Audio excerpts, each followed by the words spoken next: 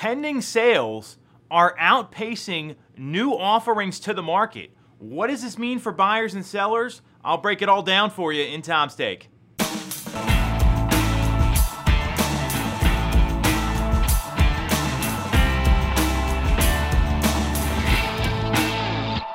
definitely going to want to watch this one. Just got the May sales statistics from Zillow on a national level, and then we'll go local here in a second. So pending sales were up 24.5% nationally, and new listings only increased 19.3%. So clearly there's a supply and demand issue because demand is outpacing supply right now, and that's created a lot of challenges in the market, especially for buyers and also for sellers, because a lot of times they got to go find a new home.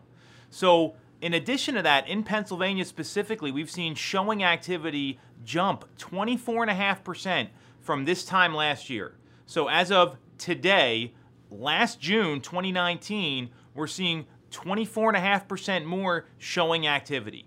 So knowing that we've got more homes selling than inventory that can keep up, if you're a buyer right now, here's two things you should be doing. One, checking multiple times a day for new listings and be in touch with your agent nonstop. It is critical you know about the new offerings in the market so you can get in there and at least have an opportunity to buy the home. The second thing you need to be doing is being prepared to make an offer that's going to be aggressive if the home's priced right and you're in a competitive situation. These are the realities of the market. The silver lining is we've got historically low mortgage rates coming in the low 3% range, so that makes your payment a lot lower than it would have been even 6 months ago.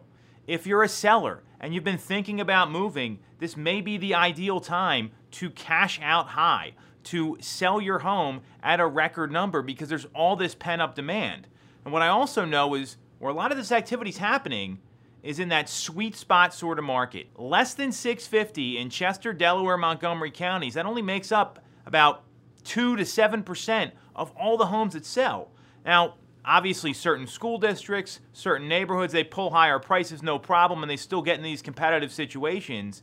The point is, talk with someone and get a feel for what's happening in the market because we're seeing all this activity. We're seeing more pendings than actives. So there's opportunities for buyers with these low rates. You got to deal with the competition. You have to have a strategy. And for sellers, because supply is low, demand is outpacing supply, you might be able to get a little more for your home than you originally thought.